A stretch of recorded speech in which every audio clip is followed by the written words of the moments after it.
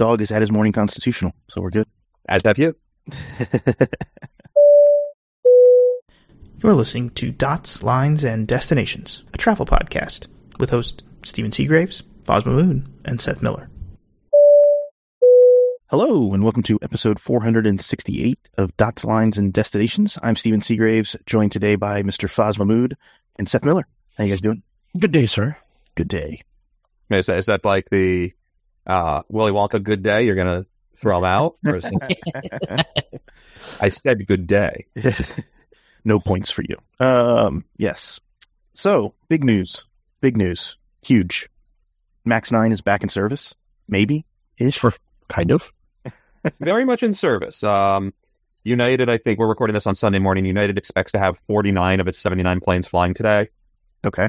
Per report. So that's pretty impressive. I think Copa, if not fully back, is darn close. Air Mexico's back. Has a bunch of its back already. Alaska Airlines has some of its back. United is still ferrying planes around the network. That's super interesting to see.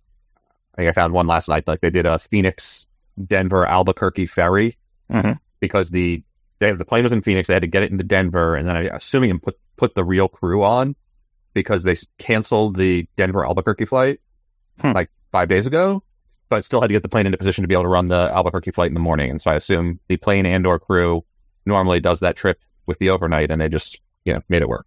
Yeah. Well, we had a friend point out that Orlando Newark was on a Max 9 last night and turned around. That was a ferry flight. It was, yeah. So there was no passengers, but it turned around and went back to Orlando. Yeah, but we don't know anything else. No. It's going to take a week or so. I think maybe later this week or by the time this episode airs for our subscribers, it should be pretty stable. Yeah, they should be mostly back to normal. Challenge of canceling a bunch of flights when you don't know what's going on is at some point you got to put everything back into position and get it all moving again. And that's about as hard as canceling it. Yeah, I mean, you think about like the Orlando flight, you don't have a base in Orlando, right? So they have a maintenance base. Oh, they do? Yeah. But what about a crew base? I think they have a crew base there too. Oh, okay. Well, then that makes it easier. I was going to say if the plane was somewhere that it didn't have a crew base, then you got to get a crew there. Yeah. No, I think it's a 737 base because it goes back to the old co days. Oh, gotcha. Okay. They did maintenance. They did a bunch of maintenance in Tampa. They were ferrying planes in and out of Tampa for doing the inspections too. Gotcha. Yeah, but there's a lot of moving parts of planes to get to places. I think right. Alaska was ferrying them out to Oklahoma City, where they do a lot of their maintenance work. Yep. And then put them back into service. And I think it's just where they've got bodies. Part of me thinks like if you just needed it for a short period of time, wouldn't it have been easier to like fly the team and some of their pools to where all the planes are? Right? If you had like 8 planes on the ground in Seattle and needed an extra set of teams to go through them all, it seems like it'd be more efficient to move those people to Seattle than move the planes to Oklahoma. But for a one-off kind of thing. But I mean, you are an airline. You have planes, right? But you need space and you need the right things to do the work. I get it, but it was a little funny to me. But I think the interesting part, more than just that the planes are back in service, is some of the conditions the FAA put on the return to service go well beyond inspect these planes and make sure the bolts are all where they belong. Oh, like what? Boeing is not allowed to increase its production rate. That's interesting. I mean, is that, you think, to ensure quality? Yeah, basically the FAA has said, until we are confident that you guys can build these things consistently, and I'll say perfectly in air quotes there, but like close enough to perfect that like large chunks of them don't randomly fall off from time to time. We don't want you increasing production rate, because increased production rate, is more complicated, more potential for things to go wrong again. And so I'm trying to of course the FAA can enforce that because the FAA has to certify each aircraft as ready to go or allow Boeing to do it. But either way, there is an approval process there. And even if Boeing built them faster, the FAA would just say, nope, these 6 aren't ready to go. And they wouldn't go anywhere. It is super interesting to me, though, that they're literally limiting production rates at this point in an effort to try to make Boeing get the quality part sorted. And the impact, the trickle down of that, it goes in a lot of different directions. One of them is various suppliers who have been told they need to Boeing doesn't just randomly one day say, hey, produce 6 more planes a month worth of widgets or exit signs or overhead bins or panels or whatever. That stuff all takes a long time to ramp up so that everybody's, just-in-time inventory sort of remains just in time. And Boeing hasn't told them to slow down yet. So it might be accumulating a bunch of inventory somewhere or something else. But also all of those builds are allocated to future deliveries in theory. And Boeing had a plan. Had been slipping, but had a plan to be a monthly rate somewhere in the 50s by end of next year. Mm-hmm. And they're only about 42 now. And extra 100 planes a year kind of makes a big difference. Yeah. Where, earnings in general and how much money does Boeing have, cash flow, and B, a bunch of airlines were expecting that those planes were going to show up. Yeah, but I think I'm less concerned about the airlines. They seem like they're willing to make the right decision to make a plane safe, right? Sure. None of them are going to be no, we want the planes broken or otherwise. Yeah. But they can't be happy about it. Well, no. Generally speaking, every now and then these things happen. The airline's oh, phew, we actually, turns out when we ordered these 8 years ago, we had no idea what was going to happen. And maybe we could use a little bit of a break. Yeah. That certainly happened with the MAX grounding that happened to overlap with COVID, and airlines were able to cancel contracts. We're that worked out for us. Yeah, it goes back to our deposits. Thanks. Yep. Before we move on, Airbus isn't without its own issues right now either, right? Correct. They had an engine issue, which is Pratt and Whitney, right? Those are the ones that are having problems. Yeah, probably. So I think, I've kind of joked that maybe Airbus is the way to go, but that's not necessarily the case either right now for airlines. It's not called an A320 MAX, so it's okay. Yeah. It's Foz pointed out, we're kind of pushing the limits of physics. He's brought it up on other episodes too, right? Foz, there's the technology has leaped ahead, and we're maybe catching up. There's two sides of that, right? We are definitely pushing physics in some regards. At the same token, you think back to the Concorde developed in the 60s, right? And what it could do versus what any of the planes today do. Yeah. It did what it did in a very different manner, though. I think the technology that you're describing and those leaps mostly is around engines. Yep. Mm-hmm. And larger bypass engines, more, not delicate, but the metals involved are more and more super high strength, but also super light and able to withstand the crazy temperatures and all those things. And so finding the right alloys and mixes, and a lot of the engine issues that Pratt's having to pull its aircraft back for right now for extra inspections and whatnot is related to the powdered metal not being actually having the wear patterns that they thought it would. Mm-hmm. So yeah, there's a lot going on there. And yes, eventually physics catches up. It should all work. I think the real question becomes are they unsafe, or are they just not going to last as long as they thought they would? And so the value proposition is lower. And I think it's probably more the latter. But yeah. Well, and I think too, airlines have to look at, okay, we're making this investment, and if it isn't going to last as long, like you said, the value proposition, but also from a sustainability and operational standpoint, if I have to pull this for C check sooner or an engine repair sooner, it doesn't necessarily make sense. I'd rather just go back to a regular CO, because I know those engines last for this. We've got the data, we know how long they last. So it's a bit of unknown, Well, unless, the engine manufacturers are subscribed to consumerism like everybody else and hoping the airlines buy more extra engines. What do you need? Another engine. Buy 5, we'll throw 2 in for free. Yeah. So back to the MAX. MAX 8 had a delivery to China. That's a first in a while. Yeah. First in a really long while. The China Southern, I believe, plane finally got delivered over the weekend. It made it, I think it would be Honolulu and somewhere else. Got there on, probably Guam. Mm-hmm. Got there on Saturday morning last weekend. So are we expecting then deliveries to resume in full to China? Is that kind of the message we're getting? I think so. Yeah, it's hard to tell. This comes also against the backdrop of the MAX 9 stuff of, they convened a special meeting to decide if they wanted to let those planes in the country. So, super interesting. But I do think this is certainly a step towards normalization and resumption of real deliveries happening on the regular, which should be good news for Boeing. Really, the question becomes at this point is what the fleet plans for the different airlines are and how much they expect to use them. And right, we've going to talk a little bit in the bonus topics about both United and Southwest and how they're talking about their fleet plans going forward. They both those companies had earnings calls last week, and neither is happy with Boeing, to say the least. Yep. That's in the bonus topic for the Patreon subscribers. So yeah. Real quick, just a generalization about China. Have you guys noticed that fares to China and out of China are like nosedived? Like, it's kind of weird.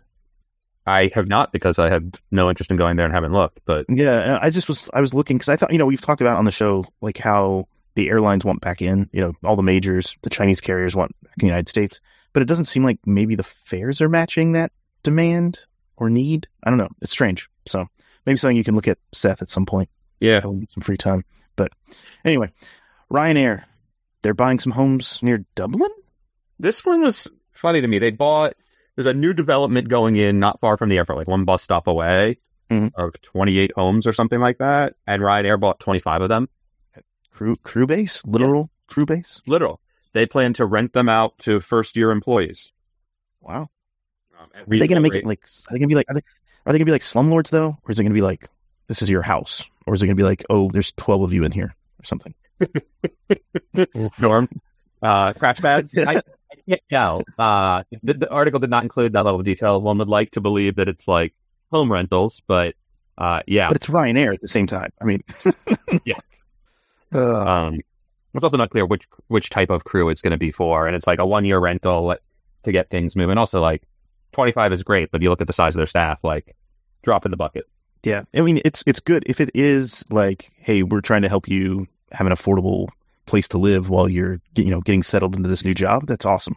Well, we're not actually paying you very much money. Exactly. Like, I mean, it's a benefit, it's a perk, but it's if it is like a crash pad, I'm less of a fan. But anyway, was that a faux pas to call it like slumlords? I feel like it's probably, but okay, on brand for the show. Yeah. Delta and Aeromexico having some issues at Mexico City. So this one, there was a couple pieces of news that slipped out late on Friday night of last week, and this is one of the three, and the one I think is the most interesting. And so Delta and Aeromexico have what they call a joint cooperation agreement. It's not a joint venture, but for all intents and purposes, it looks and quacks like one, for their transborder operations between the U.S. and Mexico. Okay. It is predicated on, and you guys may recall, like 7 or so years ago now, when they were trying to get it off the ground, maybe even longer than that, that it was pending and it was pending and it was pending on open skies existing between the U.S. and Mexico. And that's a pretty standard thing. Anytime there's a sort of joint venture or antitrust immunity on airlines, the DOT requires open skies. And that's part of, basically protecting consumers. It's pretending that there's going to be fair and easy competition and very few limits on competitors trying to make those markets work. Cool, fine, no worries. That finally gets established. As part of the approving it initially, Delta and Aeromexico are asked to divest slots at both JFK and Mexico City. And they do. Other airlines pick them up. JetBlue operated some of them for a while in Mexico City, and it was they were terribly timed, and they could never make it work, and then ended up cutting them a couple years ago, like even before COVID or in the throes thereof, right? All those things coming together. But it was a 5-year joint venture approval.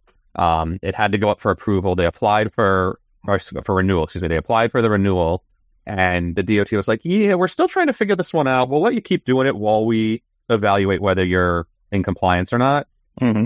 And during that time, AMLO got elected as president of Mexico. He has some very significant thoughts on what aviation policy should be, none of them which aligned with anything good for the Mexico City airport or local airlines or U.S. airlines operating in the country, right? He wants to open up that secondary airport outside the Air Force Base.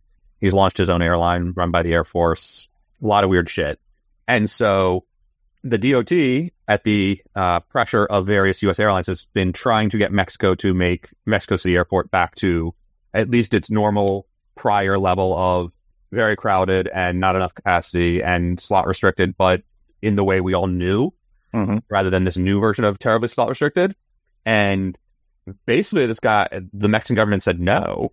And the DOT now is saying, okay, well, we no longer have open skies with you. you're not honoring the terms of the treaty. Therefore, the joint cooperation agreement with Delta cannot be approved. Huh. And so the joint cooperation agreement has until, pending some change by Mexican policy, has until the end of this summer IATA season to unravel. And this is a tentative decision, right? It can be appealed. They withdrew the application, so it's not like a hard and fast ruling and everything is done. But unless something changes with access at Mexico City International Airport, it's basically a done deal. Okay. And the idea of, like, in October, Delta announced like 8 or 9 new routes, I think, right? Like all these things, they were trying to build up the value of this joint venture and how it's all going to work together. And now you get back and they're like, yeah, sorry, you got to unravel it all. You can still code share, but no antitrust immunity, no joint scheduling, no joint fare setting. Good luck. I'm sure they're still going to joint fare set, though, right? Like, how do you police that? Yeah, well, it's against the law, so if you do it, someone goes to jail. But I mean, like, not that we actually enforce laws these days, but whatever. You can sell each other's tickets, but you can't coordinate fares. Oh, like, so you couldn't say this in your fare rules. You can't say you could ticket this on Aeromexico or. No, it's more that today they are allowed to have their commercial teams talk to each other and be like, hey, so what should we charge between Atlanta or for JFK and Cancun? What should that fare be? And then they can both sell the same thing. That they won't be allowed to set the prices. They can sort of agree on we will set prices and we'll even sell to you at 90% of cost or whatever for interline agreements and things like that. But they don't get they can't say, hey, we want to only have 500 seats a week in this market between the two of us and all those things. Yeah. Okay. That makes sense. Yeah, that's crazy. But the fact that, and obviously this still affects the Allegiant Viva Aerobus application, which is also currently suspended. That I'd actually be a little surprised if those airlines were like, yeah, we actually don't care about Mexico City. Can we have the rest of it, please? Right? Because they don't. They want all the small markets and they want the beach markets, but unfortunately, it doesn't work that way. Wow. So a lot of upset airlines and also some happy ones, I would assume, like the U.S. cargo carriers that got thrown out of Mexico City and had to rebuild their whole operations at somewhere that doesn't actually have useful, convenient connections to their operations and their facilities. Like, this is arguably the type of thing that the government is supposed to lobby for on behalf of its constituents, but it's unclear just how well received it's going to be by everybody. So yeah, fun times.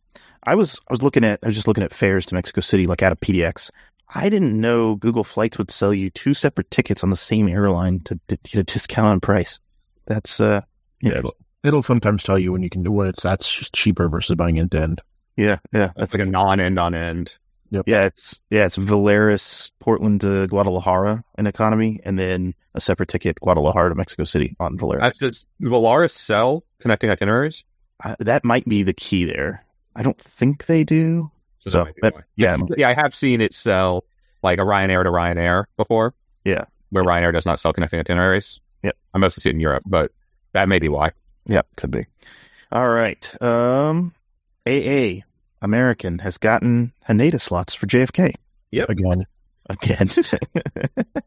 I want to point out, we're pretty sure Foz is actually written into the DOT about Haneda slots in 2019. I started looking through, I was reading the filing the other day on Friday night when it came out, and I was like, wait, I come by F. Mahmood? This can't be. And then you start reading the text, it sounds like you. So It very well have been. I don't even remember. Very passive aggressive about Delta and American policies and operations, so I like it. How do you have time to write into the DOT Foz? More about figuring out the process than the time, but to me anyway. So this was the Delta returned its Portland slot. They were there's United wanted it for Houston, and Americans and sort of last minute like, oh, we'll take it for JFK instead. And they went back and forth, and sort of their petty fighting through these regulatory documents, and American won. In the end, the DOT seems to agree with American's analysis that United shifting its Narita flight to Haneda is not, in fact, adding service. Okay. So, adding 200,000 seats a year rather than basically just, connecting them differently is, in fact, more. More is more. And then the other thing they talked about was they acknowledged that American does, in fact, have nothing for onward connections at JFK. but they don't think that matters because the direct market, the nonstop market at New York is so huge and needs to be backfilled that it's okay. And United's approach to saying, look at all these extra markets we're going to connect via Houston, probably stretched the truth a bit. And we talked about this when we were discussing the applications a few weeks ago. Basically, United came up with a list of cities that were going to connect better. And there were a whole bunch of them that were, not a ton, but a bunch of them that just did not make sense. I'm trying to pull up the list right now to point a couple out, but there were some cities in Pennsylvania. Well, not Harrisburg, Pittsburgh. I thought it was Pittsburgh. Where the hell did I write about that? Trying to find it. They only fly to Pittsburgh, Wilkes-Barre, Harrisburg, and Philadelphia. Philadelphia and Wilkes-Barre. Pittsburgh and Philadelphia were both listed as connecting options. So was Cleveland, Columbus, Cincinnati, Louisville, Indianapolis, St. Louis, Kansas City. All cities that should connect. Nashville, Knoxville, Raleigh-Durham, Richmond, Norfolk. All cities that should connect via Chicago. Chicago, Newark, or even Dulles. But why would they not select all the stuff in the South? They included those too, but they basically, the map was everything is going to be great because all these cities have less than 4-hour connections via Houston. And everybody, the DOT, American called it, I called it out, American called it out, DOT acknowledged, yeah, they also already had these connections. You don't get to just double dip like that. Mm-hmm. So yeah, United, again, tentative approval. United could appeal it if it wants to, but seems unlikely to me. I mean, what are they going to say? No, really? Those connections are great? I don't know how you win this one. So what happens with United here at this point? Do they get another slot somewhere else? Well, so this is the third thing that happened over the week on Friday evening, is that Hawaiian notified the DOT that it would not be fully resuming its night slot operations at Haneda. And this is one that United had similarly been pushy about, trying to take that away from Hawaiian because they hadn't returned to nightly service yet. And they used to run 4 times a week to Honolulu and 3 times a week to Kona. Mm-hmm. And Hawaiian basically filed their notice saying, we're giving these slots back. United had previously tried to grab them for Guam. I would assume that it still wants them for Guam. Mm-hmm. So a little bit of a consolation prize there. Hawaiian's comment in returning them was basically, the Japanese yen remains depressed against the US dollar. Our service on that route was all about Japan originating traffic, and Hawaii is way too expensive for them right now between the weak yen / strong dollar and so much domestic tourism that hotel rooms and everything else are just too expensive. So the Japanese can't afford, not as many Japanese can afford to come here anymore now that, the market has shifted, and so we don't want those slots anymore. So thanks for letting us try, but we're giving them back. Wow. And so presumably United will take them. I can't prove it yet, but, it just happened late on a Friday. If they wanted to, they could start Houston, Haneda, right? With a late night arrival? Yes, they can put anything they want into the nighttime slot. The problem with that is generally those night slots are terrible for U.S. connections, mainly U.S. connections. Mm-hmm. I'd have to do the math on what it would be for Houston, but Foz's, wisecrack about American getting Haneda, JFK, again, last time they had it, it was a night slot. And so they had to operate, the timing. You could argue the timing was terrible for onward connections. Well, now the timing is fine for onward connections, and there still aren't any, so how will that work? Yeah. But the late night flights to and from Haneda proved less than valuable for most mainland U.S. operations. I want to say there's a L.A. flight that's technically a late night operation that I think ANA runs. Yep. One of the few flights in the world that lands -1. You take off at 12:30 a.m. and you land at 6:30 p.m. the same day in L.A. That's funny. Yeah. But we'll see. We'll see. But yeah, I mean, Hawaiian is also shifting a bunch of other stuff around that if you start looking at it, it's oh, that's how they're getting the capacity because they're not going to have any more 330s yet. They will start to get their 787s not too late this year. But Boston, Austin, and Pago Pago each get an additional weekly flight. Las Vegas gets 3 more weekly. So that those 6 together combined to basically be an aircraft worth of operations. Mm-hmm. And LA is getting an extra daily flight. It's going to be 4X daily now, I believe, from Honolulu. 321 or on a Airbus? 330, sorry. I believe it's a mix with some of them being on 787s. Oh, interesting. Okay. That's one of the early routes that they're going to sort of dedicate to 787 to. Yeah. Interesting. Yeah, a lot going on in the Pacific. How long do we think the AA route will last this time? Couple months. I give it a little more than that. I think my real question on that is JFK only a 777 base for American? Yes. They don't have any. I mean, 767s are gone, right? Yeah, but if they wanted to downgrade it to a 787, they'd have to bring that in somewhere, right? Yeah, they'd have to bring it up from Philly. Or Miami, probably. I don't even know if there's 78s in Miami. Dallas and Philly are the two that I know. Dallas, yeah. I mean, there's no way they're going to fly a Philly JFK flight. I guess they could do Philly, and they don't have Philly Haneda. No, which I still don't understand why they didn't do Philly or Charlotte Haneda. That would have been a far better option. Well, that would have given them connections, but I think that the argument about local demand would have matched that of Houston, and then it just becomes a question of who has better connections, which I still think American, based on the other comments made, like we wanted to balance the number of slots per alliance and different regional distribution of services and all that stuff, American had a lot of, could have sort of won from anywhere, but I think JFK is the one that's going to actually generate revenue. But it likely won't, just as we saw last time, because people opted to fly. People always opt to fly the Asian carriers if they can. I think last time, I will give some credence to the terrible timed flights for last time. Maybe more than good, but I'm going to give them the benefit of the doubt this time around. You know what? It was terrible timed if you connected. Otherwise, it wasn't that bad. You got your full day in New York. There was like a 10 o'clock departure from New York, right? Yeah. So you got the whole day in New York, right? Like if it's O&D, in some ways it was better than losing the entire day in New York. Yeah. That is. I want to know, I mean, JFK, like the JAL flights are, let's see, they're averaging $1,800 in coach right now for next month. Just kind of crazy. That's 4 JAL flights. Sorry, 4 Japanese carrier flights. Right, there's 2 ANA, 2 JAL. This is a 5th JFK flight. Yeah. And I think there's another one. JAL's still doing a Narita as well as an ADA, right? The 2 Narita flights. So they might be, yeah. So one of them was 1 and 1 and the other had 2 or something like that. There is definitely a Narita flight, though. Yeah, I think there's 2 Hanedas and 1 Narita. So it's a ton of lift, and the prices are still crazy. I like that American right now will sell you a connection JFK DFW to Haneda. Yeah, everything through Dallas. It's their Atlanta. Or Cathay will really low volume, sub $1,000 JFK to Hong Kong, Hong Kong to Haneda with 14 hours in Hong Kong. Yeah, layover. Yeah. Oh man. All right. What else? Dulles. They had a Lego model, and it's actually going to be in Dulles.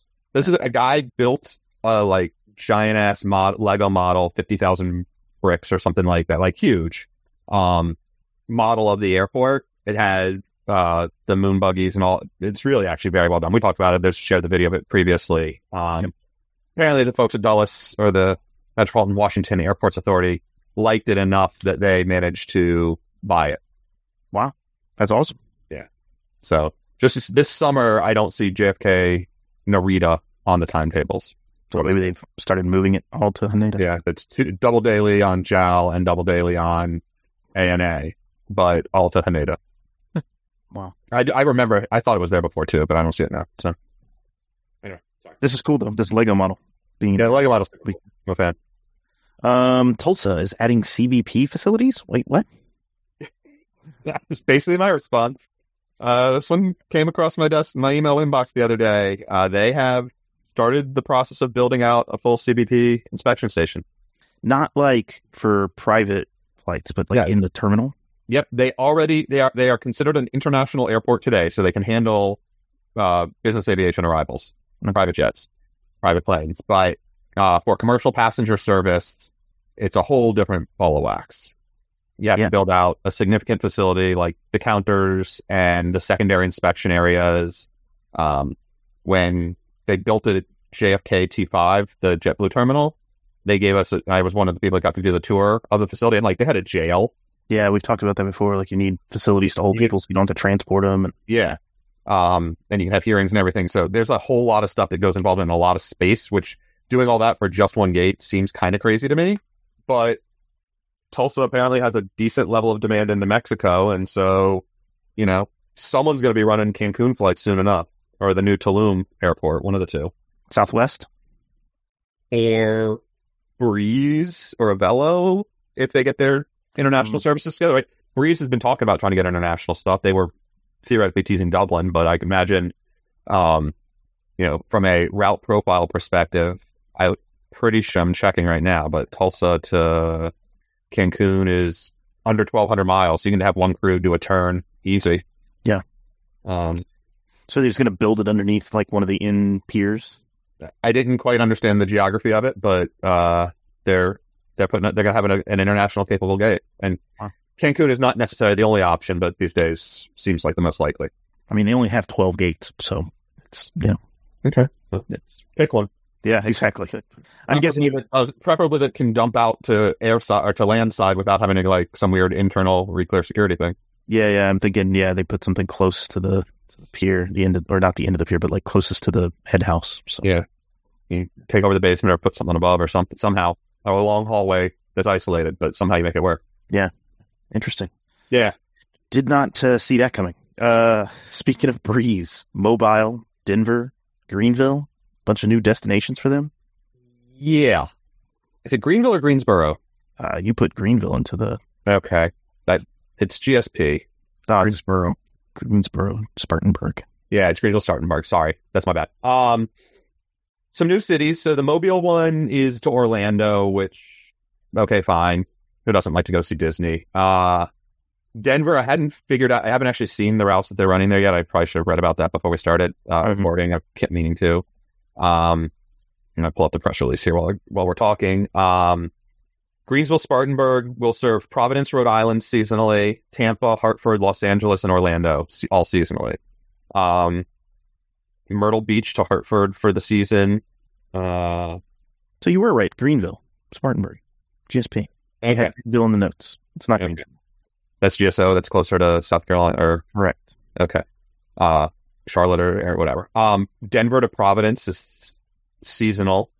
3 mid-cons from Los Angeles for the summer. Madison, Wisconsin, Akron, Ohio, and Greenville, Spartanburg, South Carolina. They seem to really be diving into LA, or trying to. Yeah. Well, I mean, a lot of people want to go to LA, especially in the summer for vacation. So. Yeah, true.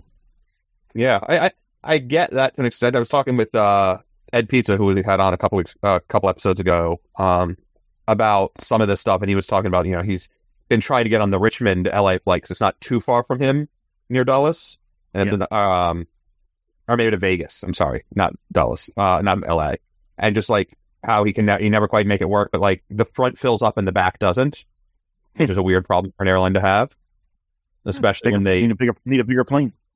Well, also remember that they started with a very large forward cabin and actually scaled it back. Yeah, I think there were 24 to start, and they're down to 12 in the new layout. And how that my thought is if that's your sales profile, then you're not charging enough for the premium product. Yeah, but who am I to tell airlines to charge more for first class that I want to buy at a reasonable price? It could also be one of those where even if you jacked it up, you still would fill it out just because of its location versus having to provide DC. Meantime, I just noticed this: Tampa to Orange County. That's a weird one. Well played, guys, and managed to at the same time. I want so here's a question for you, right? Can we have Delta lay down their dartboard flag and give it to Breeze? Can because that's what it feels like, right? Sort of on purpose, but yes. They're just let's just try it and see what sticks. That's kind of what that seems like. Yeah, I think the big difference is for an upstart new airline, and we can debate how much longer we get to call Breeze one of those, given how long they've been running. But at some point, and while you're fleshing out the network and rapidly growing your fleet size, that's kind of what you have to do. And none of these are daily. These are all 2, 3, the most just 4 times a week. Mm-hmm. Right. So, but they can't not fly the planes. It's not an Allegiant model where you can be idle on Wednesdays and Saturdays. So you have to use these 220s when you get them. And so they have to have a lot of lines, but it's not necessarily that many flights. Mm-hmm. And so that gives them some interesting opportunities and experiences with the route planning team and network planning and figuring out where things are going to go. Yeah. So yes, there's definitely a dartboard element to it, but I think they've said that it's going to be a dartboard. They're doing that on purpose. Yeah. At least they own it.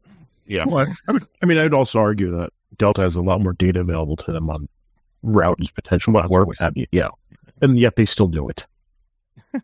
Okay, so they get to keep their flag. All right, got it. Okay. Message received.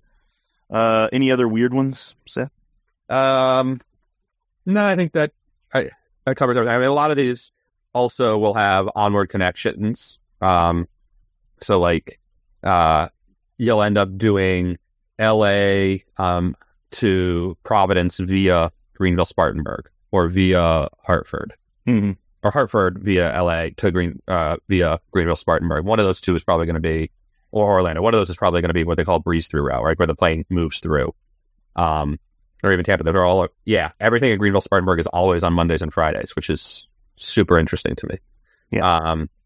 So I do give Breeze some credit for like having so many effectively transcon routes via random midpoints.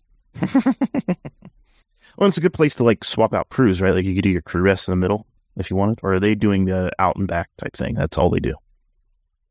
That's a good question. I guess you could do sort of mid-con turn and swap the crew potentially. Versus, right, if you start in Providence, stop in Greenville, and then make it to LA, you don't have enough time left to come all the way back. Yeah. But the way they're selling them as a direct flight, I don't know that they're doing a crew swap. Gotcha. I'd have to look into that. They may be, they originally were having crew always back home same day, but I know that part of the plan with the 220s was to have them in outstate.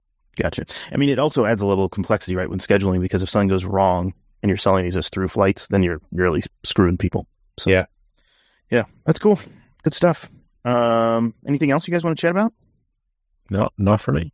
Cool. We got some topics around, like Seth said, United and Southwest kind of being a little ticked at Boeing. We're going to talk about that in the bonus. And then we're going to talk a little bit about Lufthansa and ITA hitting some roadblocks, and the IAG to try and buy out Air Europa. The EU doesn't like that either. So if you're a Patreon subscriber, stick around for that. If not, thanks for listening. Thanks to our two new patrons, Steve P., Raphael C. We appreciate you supporting the show. And thanks for listening, everybody, and we'll talk to you in the next one. Happy travels. Take care. Catch you later.